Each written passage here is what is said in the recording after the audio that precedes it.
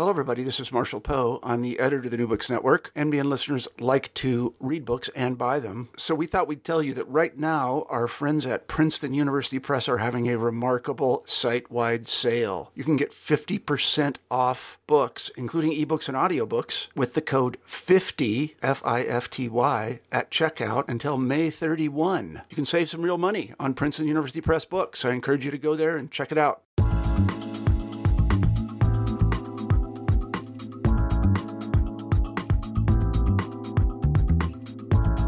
This is Rebecca Buchanan, co-host of New Book Network's New Books in Popular Culture, and today I am here with Mark Fleischman, the author of Inside Studio 54. Mark, thanks for being here. You're welcome. It's a pleasure. So I'm wondering if you could start by talking a little bit about why you decided to write this book. Well, that's sort of a story in itself. You've read the book, so you know that I used to go to a place that was where I found my redemption after Studio 54, which I'll get into later.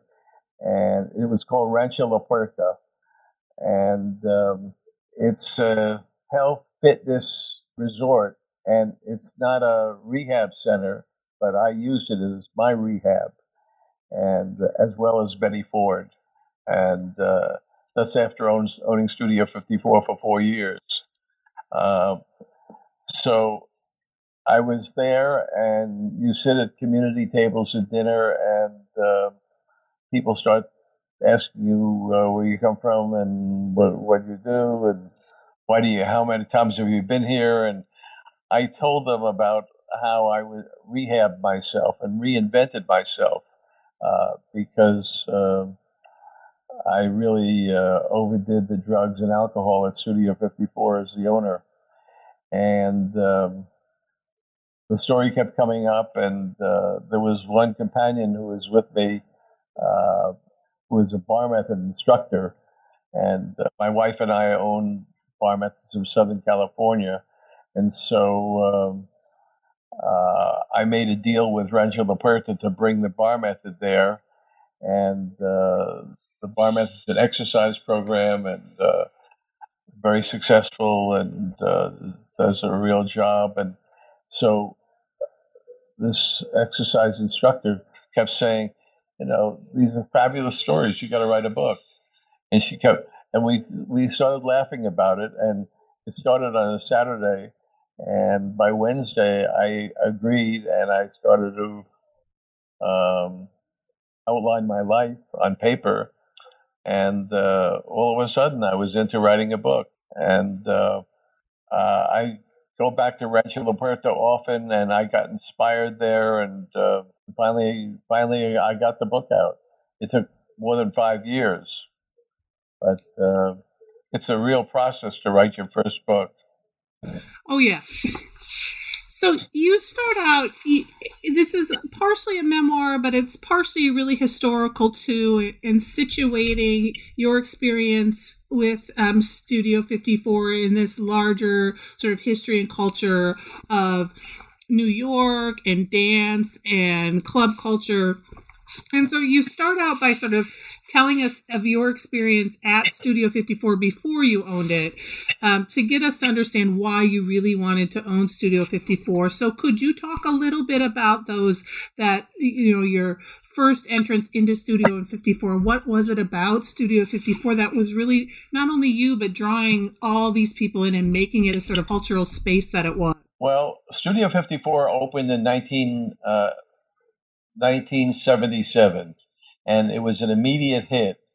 And certain celebrities made it their watering hole, their hangout. Came almost every night. I'm talking about Andy Warhol, Halston, Calvin Klein,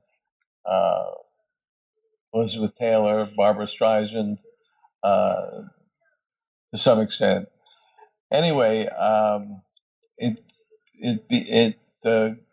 got international fame very early on. As a matter of fact, it got the international fame when they were doing a birthday party for Bianca Jagger, and they brought a white horse in, and she got on the horse, and rode into Studio 54. And Studio 54 is a big space. It was a former TV soundstage called Studio 53 for CBS. And so there was room for a horse and also 2,000 people. And that got worldwide attention in the media. And there was no social media then, but it made front page headlines all over the world.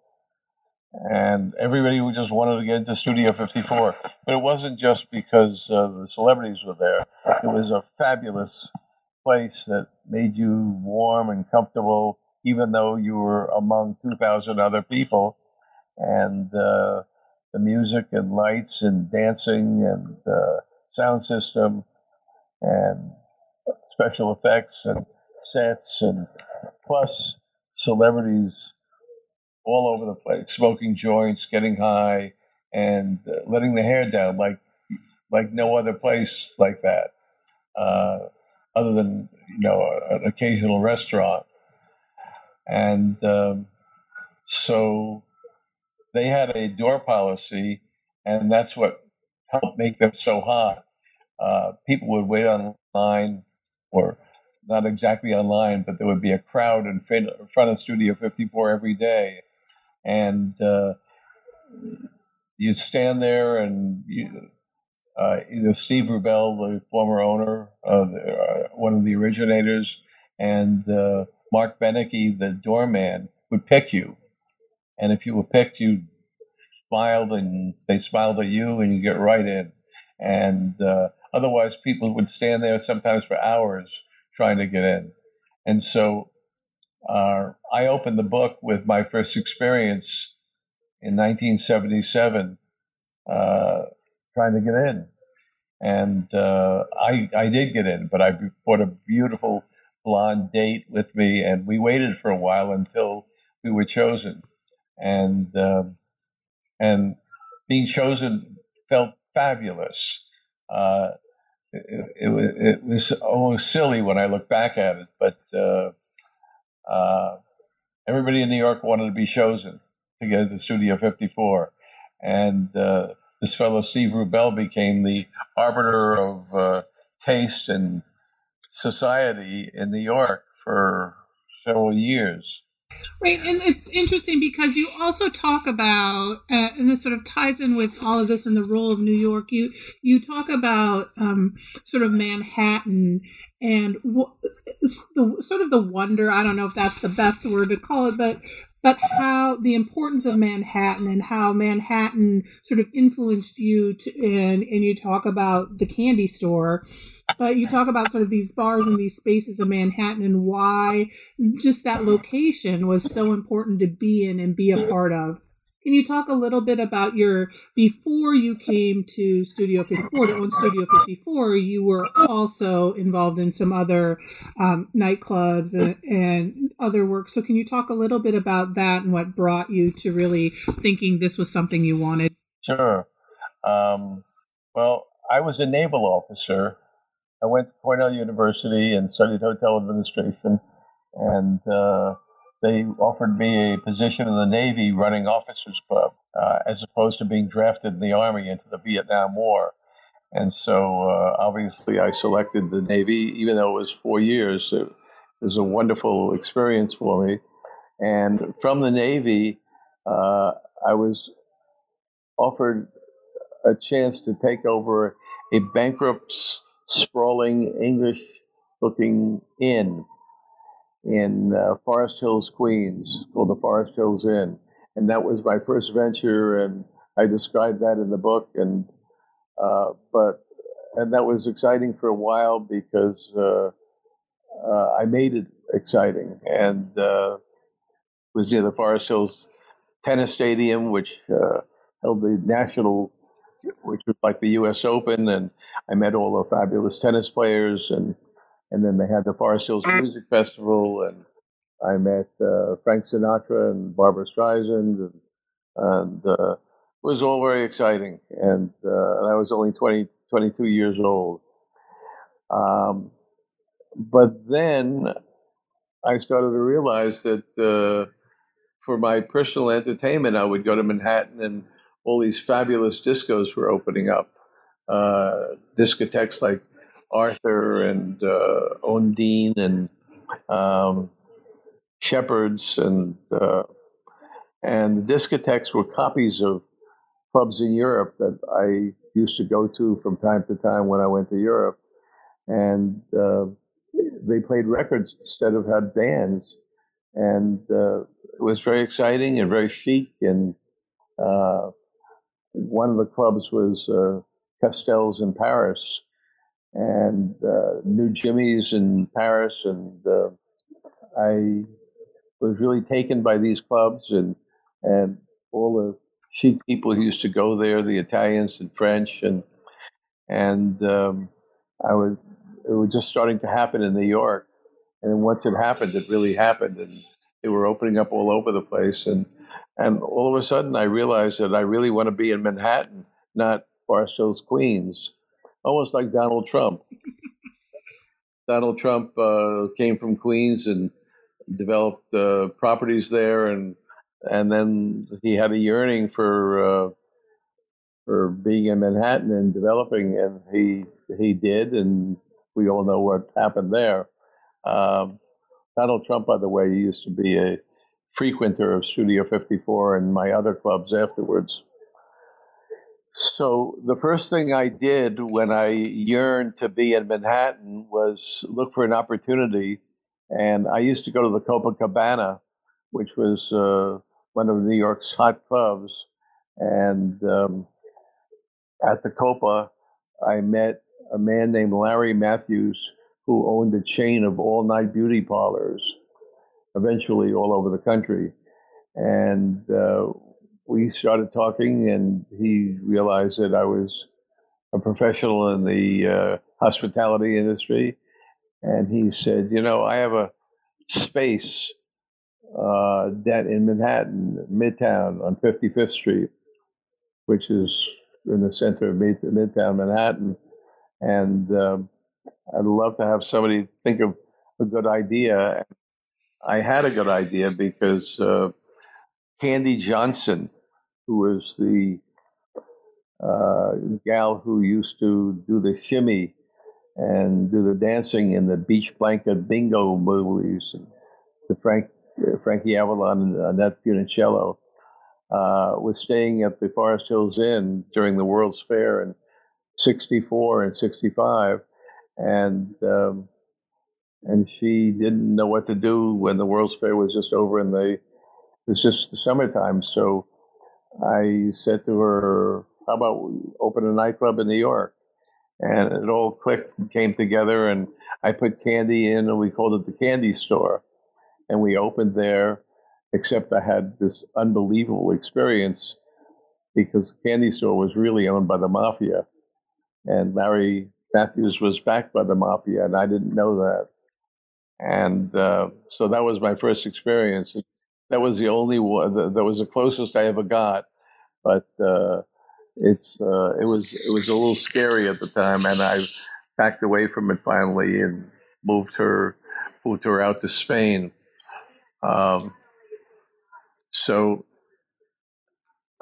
it was very successful, and we had long lines waiting to get in, and I really got the taste of a successful nightclub in New York. Being a nightclub owner is a fabulous thing when the nightclub is successful. Right. And so one of the things before owning Studio 54 in New York, you had a successful sort of Studio 54 offshoot. And so can you talk a little bit about that, setting up that deal and the work you did in... It was in St. Thomas Virgin Islands. Yeah. The way that worked, I was... somebody approached me, a realtor approached me about taking over a hotel that was closed in St. Thomas. It was the old Virgin Isle Hilton. And they closed because of troubles in St. Thomas in 1994, in the early 80s. And they closed in, what am I saying, in the early 70s. and confusing because I'd led a long life and did a lot of things. Anyway, the hotel was closed, and I went down and looked it over and thought I could take it over and do something interesting with it. Had 250 rooms, and it was a good deal, although sometimes things look like a good deal, and you have to work very hard to make it work. And so we opened, and we had some physical problems in the beginning, overcame them, but needed something to really kick it off. And this was 1978, and I went to Steve Rubel and Ian Schrager to ask them if they would like to have me open a franchise of Studio 54 in St. Thomas. And they dawdled for a while, and they were really busy, and they didn't answer right away. And I then went to a competitor and started working with a competitor, Xenon, about opening a Studio 54, about opening a Xenon. And then one day I read that they got busted. And they were caught with 2 sets of books and millions of dollars in cash and garbage bags. And I knew that it was really the beginning of the end for them. And so I sort of waited until they plea bargained, and they were going to jail. And I went back to them and said, I'd like to buy Studio 54 in New York to keep it open because you're going to lose your liquor license, which they did. And we were in the middle of working on the other disco in St. Thomas, and all of a sudden they went to jail, and they were convinced that I was the right guy to take it over because I was clean and had been a naval officer and Cornell Hotel School and no problems with the law. And so we made a deal to buy Studio 54. I made a deal.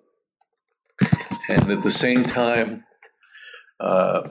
decided to convert the disco in St. Thomas into a Studio 54. So my first experience with Studio 54 was actually in St. Thomas.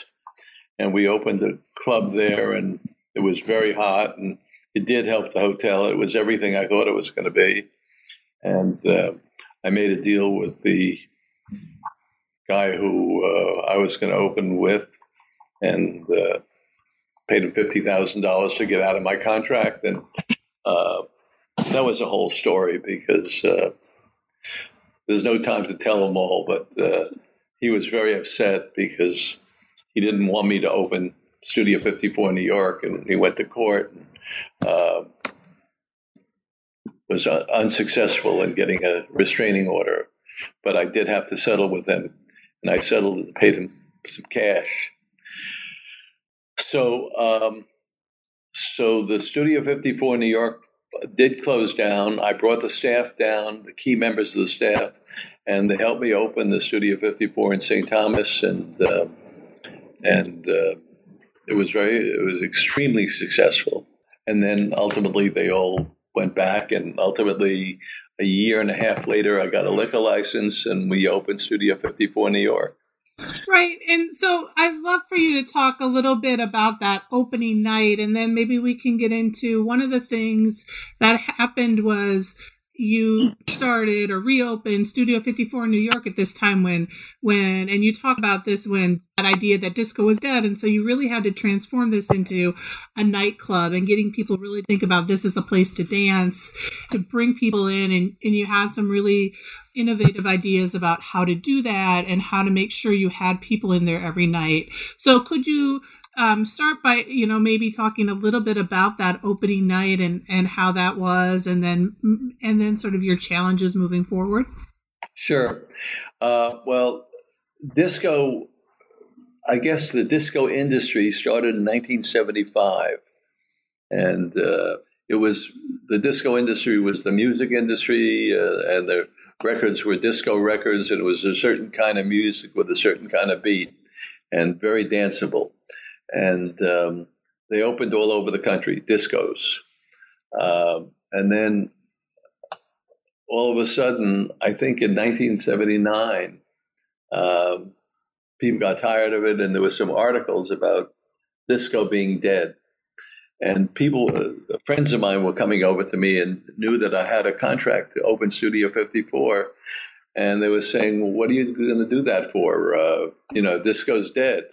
And I started to think about it at the time and realized that Studio 54 was just another big, huge dance hall that had these fabulous characteristics that I spoke about earlier. And it was just a type of music. And the music wasn't really dead because people loved the songs "I Will Survive" and "Enough Is Enough," and so. But also before that, people were dancing to Stevie Wonder and Satisfaction and Beatles and Rolling Stones, and so I knew deep in my heart that I didn't have to worry about it. I could open Studio 54 and just attract people who really love to dance, because basically it was a dance hall. I had a year and a half to think about it, and I did some research and realized that the research was some of my own experiences, but dancing has been popular all over the world for centuries, years, going back to natives who danced to drums, and natives in Africa, India. Anyway, I did it. I just said, the hell with all these naysayers, and I decided to open, and the crowd in New York, there was nothing ever replaced Studio 54 when it closed. It closed in very early 1980, and I opened September 1981. And in that time, you'd think that something would have happened in New York, because something always does, and people always fill in niches. And it didn't. No big clubs opened, and nothing major happened. And so in studio, there was a lot of pent-up anxiety about getting back to Studio 54. And so the night I opened, we sent out 5,000 invitations, and 10,000 people came. Normally you send out 5,000 invitations, and if you get 1,000, you're lucky. And they stormed the block. The police closed it down. The fire department was there. A lot of people. We let just about all the celebrities in, but it turned out that Jack Nicholson and Mary Tyler Moore couldn't get in because the fire department wouldn't let them in. Naturally, we wanted them, and we wanted everybody, but it was really quite a scene, and it was all of a sudden there was press the following day, and the press was Studio 54 is back. But it wasn't really, because Studio 54 used to have a crowd every night, and I didn't have a crowd every night when I first opened. The opening night was one thing, but after that, people didn't, on a Monday, Tuesday, Wednesday, they just didn't, their patterns of life were different, and they started the 80s were more of a working pattern, and people were busy trying to become very successful and make money, and so I had to figure that out. And what I did is I contacted every major star in New York, Broadway musical stars, sports stars, writers, and I asked them if they wanted me to give them a party. And for 30 or 40 straight nights, I gave a free party to a celebrity, a New York celebrity, occasionally a movie star, but mostly they weren't available yet. And most people want a free party. They give me a mailing list, and we went out to them and mailed their invitations. They handed them out, and they would come in the back door, and it was called a cut drop party. and they would come in the back private entrance, which is a stage entrance, basically, and they would have a private party behind a scrim, which is a curtain that you could see through, and that was the cut drop, and it was a drop. It was a drop in the middle of a dance floor that dropped down, and you knew that if you were in front of the drop and you were paid admission coming in the front door, you could see that there was some activity behind the scrim, the see-through scrim, but and you knew a star was there or a couple of stars, and it made everything exciting, and people knew that we were doing a party for, say, Liza Minnelli,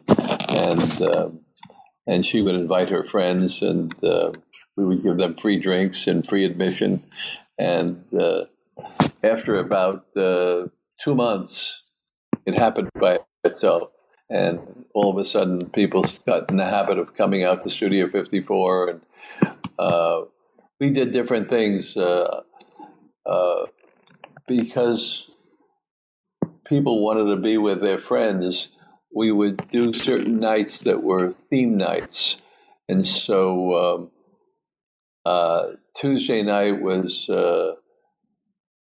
preppy night, and Wednesday night was I got Jerry Rubin, who was a yippie who turned yuppie, and was networking and needed a big space, and so he actually invited 5,000 people, and 2,000 people would come on a Wednesday night between 5 and 9 p.m. and network. They would pass business cards back and forth. And he was successful because people just wanted to get into Studio 54, and they didn't want to be hassled, by somebody picking and choosing. They just, if they got in line, they got in. And so, he would get 2,000 or so people, and about 1,000 would stay, and another 1,000 would come, and we would end up with a 2,000 person Wednesday night, which worked. And then Thursday night was models and photographers, and it was part gay, very, very chic model agencies, photographic photographers who shot the models and who were in Vogue and Cosmopolitan, etc. And that became a night that really worked. And Friday turned out to be a sons and daughters of famous people, such as Ben Stiller and Cecilia and Anthony Peck, who were Gregory Peck's children, and they made up a night. Young new celebrities. At the time, that group included some hot new designers, and so that brought in its own crowd. And then Saturday night was, we called it Bridge and Tunnel night, but that's the night that everybody from the boroughs all wanted to come into Studio 54, and so a massive amount of people came, and we did pick and choose. We continued the picking and choosing, which was sort of part of the culture, and we got a good-looking crowd by picking and choosing. Well-dressed, cool, some crazy people. When I say crazy, I mean dressed outlandishly. And then Sunday night, we created a gay night. And that was a very, very hot night. Discotheques in New York, the best ones over the years, from 1975 on, were gay discotheques. The music actually started in the gay community. And so that really was an amazing night. And Monday was corporate private parties, and that made it happen. That made us financially successful and successful in the press, and we were we booked a lot of interesting movie openings, and Conan the Barbarian, and Arnold Schwarzenegger came, Maria Shriver, and got a huge amount of press, and Psycho 2 with Anthony Perkins, and each time we did it, we would decorate specially with Psycho. We created in the entranceway, I show in the book a picture of the entranceway, which is very beautiful and elegant. And we would do all kinds of crazy things, like the Psycho night. We had 10 showers with naked boys and girls inside the shower, almost naked. We did whatever we could get away with, and people remembered, of course, Psycho. The shower scene. Most everybody remembered that. And, on Conan, the staff wore loincloths, and we had scenes that made it look from prehistoric times, and we did one for Tina Chow, and of the restaurant chain Chow's, and we created a scene of a Chinese bazaar. So you had to wander through, and it was very expensive doing these things. So, we would spend $10,000, which at the time was a lot of money, creating a scene, and but it all paid back because people were just loved being part of such a thing. Right, and it seems like you, in reading your book, that you were able also to get a large variety of people in there, right? And you sort of talk about these different nights, and that there was something that appealed to everyone, so that it wasn't this very niche market, but instead you talk a lot about Rick James, which I'd love to hear some of your Rick James stories. But you have Rick James alongside of Barbra Streisand, right? So you have this like large mix of celebrities that you normally wouldn't see together, but it sort of worked really well. And they and Studio 54 made that sort of happen and made those connections.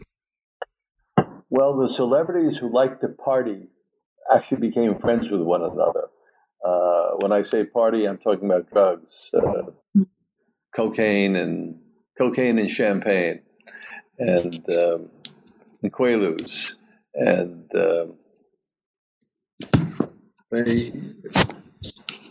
it turned them on, and they would gather together often in my office, and we would lay out lines, and people would start talking, and once you start doing drugs like that, you also become very talkative, and so people who would not normally even think about hanging out with somebody became friends, and they shared stories, and sometimes this went to 7, 8, 9, 10 in the morning in the office. The studio closed at 5, but some people didn't want to leave, and they would just hang out, and then around 9 o'clock go outside and rub their eyes and realize they were outside, and people were scurrying to work, and they're just staggering to go home or back to their hotel if they were from out of town.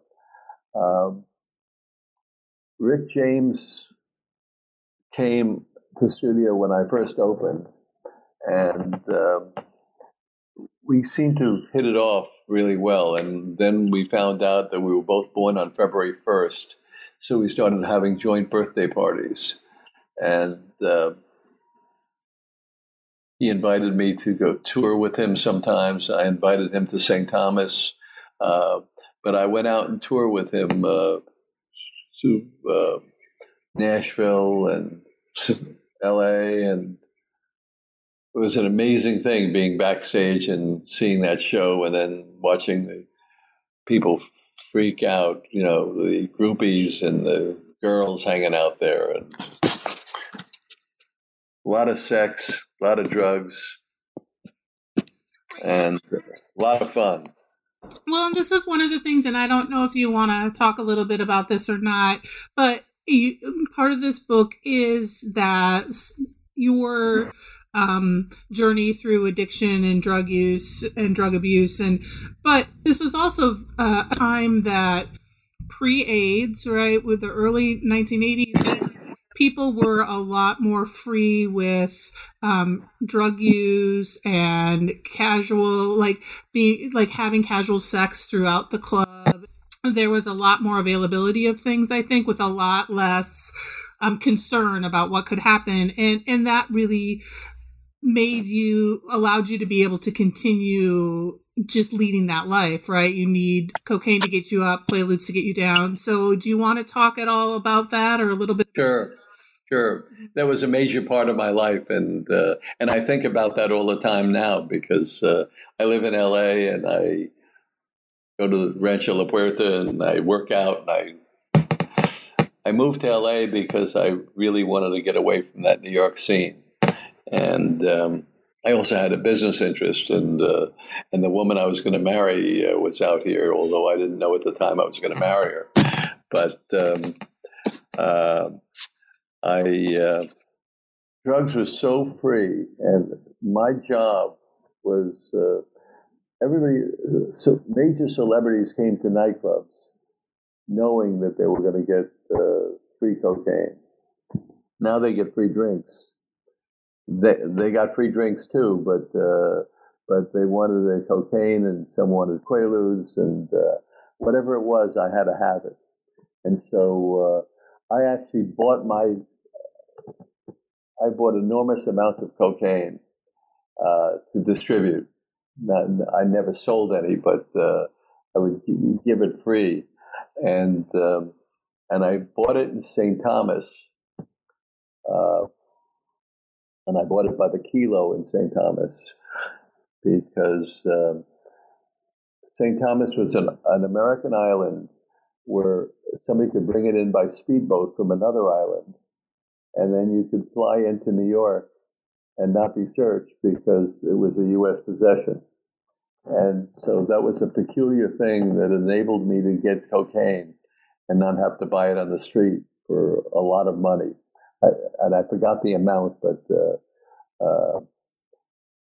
a gram of coke would cost $100, and I was buying the equivalent of a gram of coke for $5, something like that. And so I was able to really give it out, and also I obviously started doing it myself.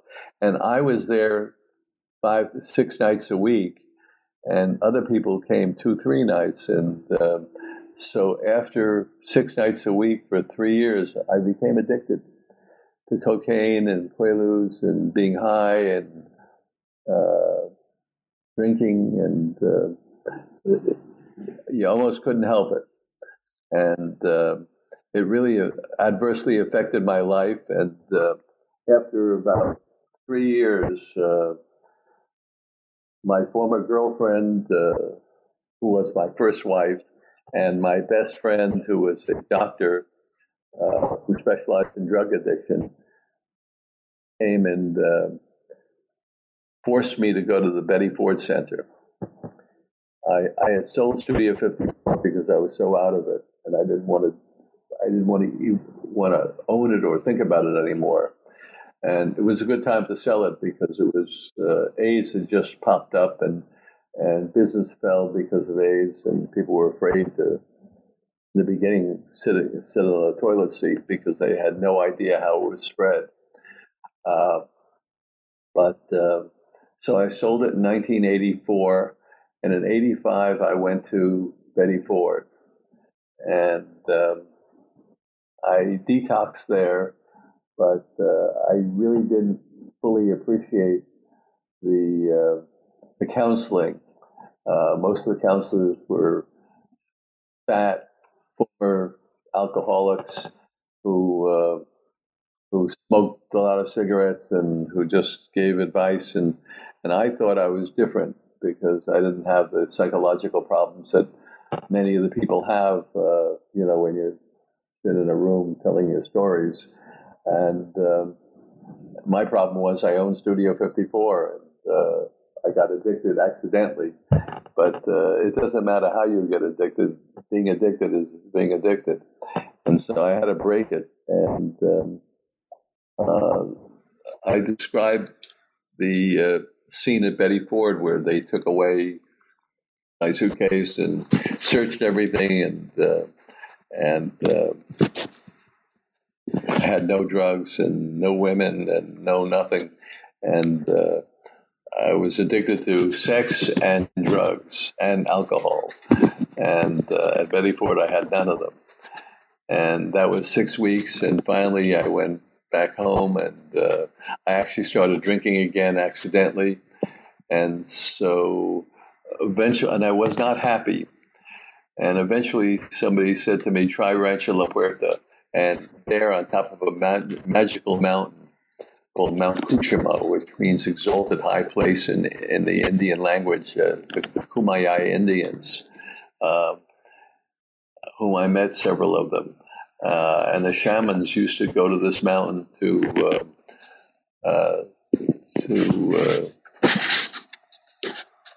get educated.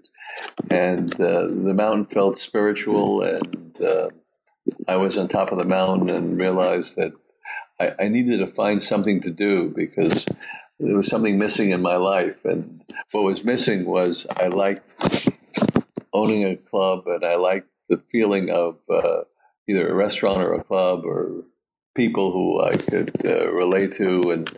And so I went back to New York, went there several times, went back to New York, and realized that after speaking to a lot of people, that the experience of Studio 54 was now missing in New York, and but people didn't want to go to a big nightclub like Studio, so I found a space that held 250, 300 people, and with high ceilings. It was very elegant and unsuccessful, and that was my thing throughout my life, taking over failed properties that just didn't have the right concept. And I created Tattoo, and I write about that in the book. And Tattoo is a bugle call at sunset in the Navy, Tattoo, and it came from the English Army. And that was the call at the end of the day, call to the bar. And so I like the name and I like the feeling, but I didn't want it confused with a tattoo parlor, so I gave it the French spelling of Tatou. And it hit. Great food, good dancing, good music, private club upstairs. And that was probably the first of the a magazine described me as the father of the American supper club, the new American supper clubs, because there had been supper clubs in the 20s and 30s, but all of a sudden there weren't any. And a supper club is a place where you dine and you dance. And so I kept that up and opened one in Los Angeles, and ended up staying out here in Tokyo and Aspen, Colorado, and towards the end of the book. Then I got involved in another club called the Century Club, and that was the beginning of hip-hop. And I remember I loved the music, and I really had a fight with the police because LAPD was really against clubs that featured hip-hop music. And they thought, not like that anymore, but it was. And LAPD was impossible to deal with. And they harassed me unmercifully. But I got through it. And then I ended up, my wife ended up talking me into investing in a new concept called the bar method, which is an exercise studio that based upon ballet exercises, mostly women. We opened one in LA and opened a second one. And some stars started to come, including Drew Barrymore. And she was on the cover of People magazine, mentioned us, and we took off. And I franchised 12 more of them throughout Southern California, from San Diego to Santa Barbara. And that's what I'm doing now.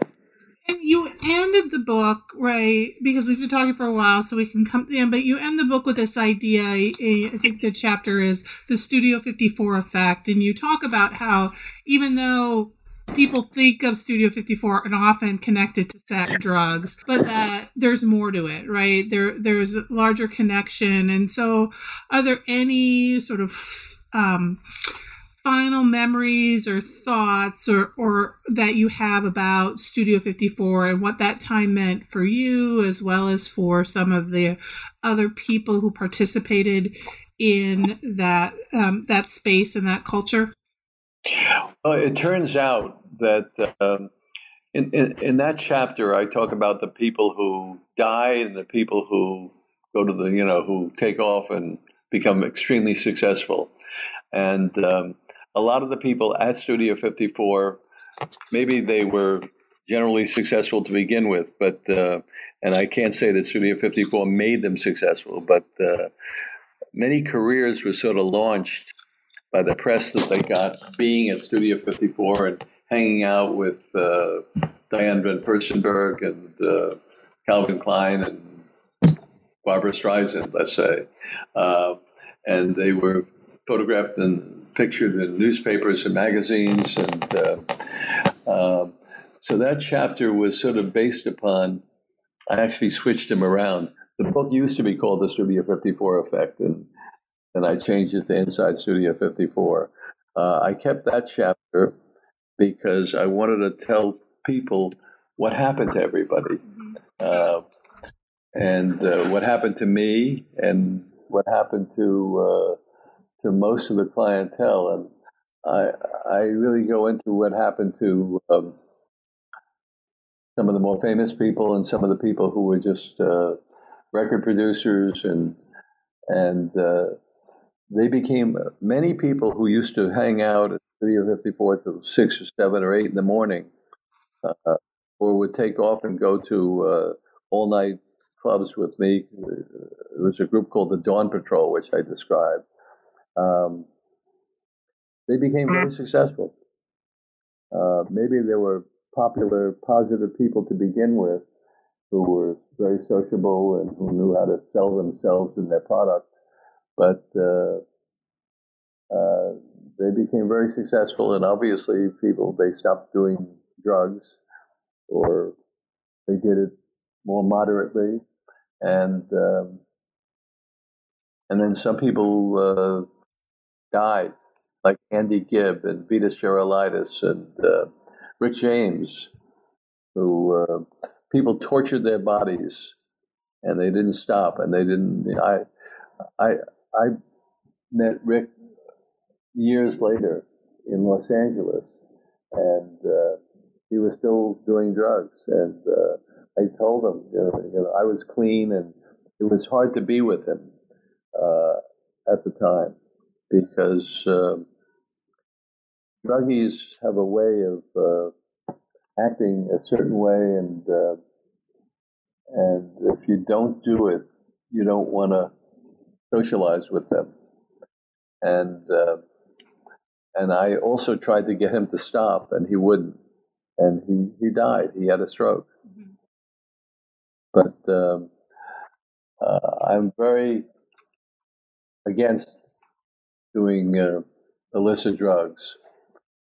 I know people do it, and I know it goes on today. And I drink some wine, and I drink a little tequila now and then because I go to Mexico a lot. But I like to keep myself centered, know where I am and who I am. Mm-hmm. And so, like I said, we've been talking for a while, so I don't know if there's anything else you'd like to add about the book, if there's any last story or something that we I know we can't cover everything because you go into a lot of detail and a lot of depth, but I don't know if there's anything that we missed that you wanted to make sure to mention or talk about. Well, there were inside stories about famous people like Robin Williams, John Belushi, Dodi Fayed. And you have to read the book to really get into it because it would take several hours to really go into each one of these stories. But they're good stories. And yes, I agree.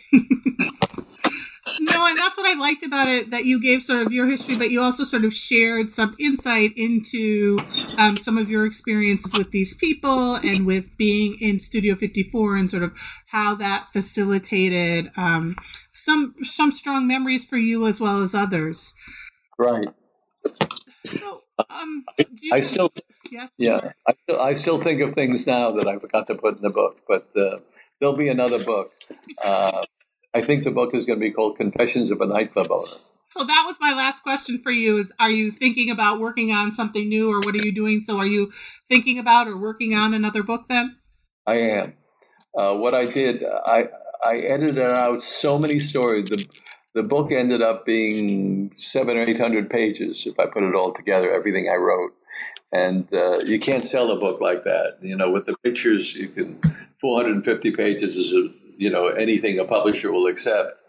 So I cut so much out, but I had some experiences in Japan and Europe, and so I'm going to write another book. Half of it's written already. There you go. Well, Mark, it's been really great talking with you. This is Mark Fleischman, who wrote Inside Studio 54, and this was for New Books Network, New Books in Popular Culture. Thank you, Mark. You're very welcome. It was a pleasure talking to you.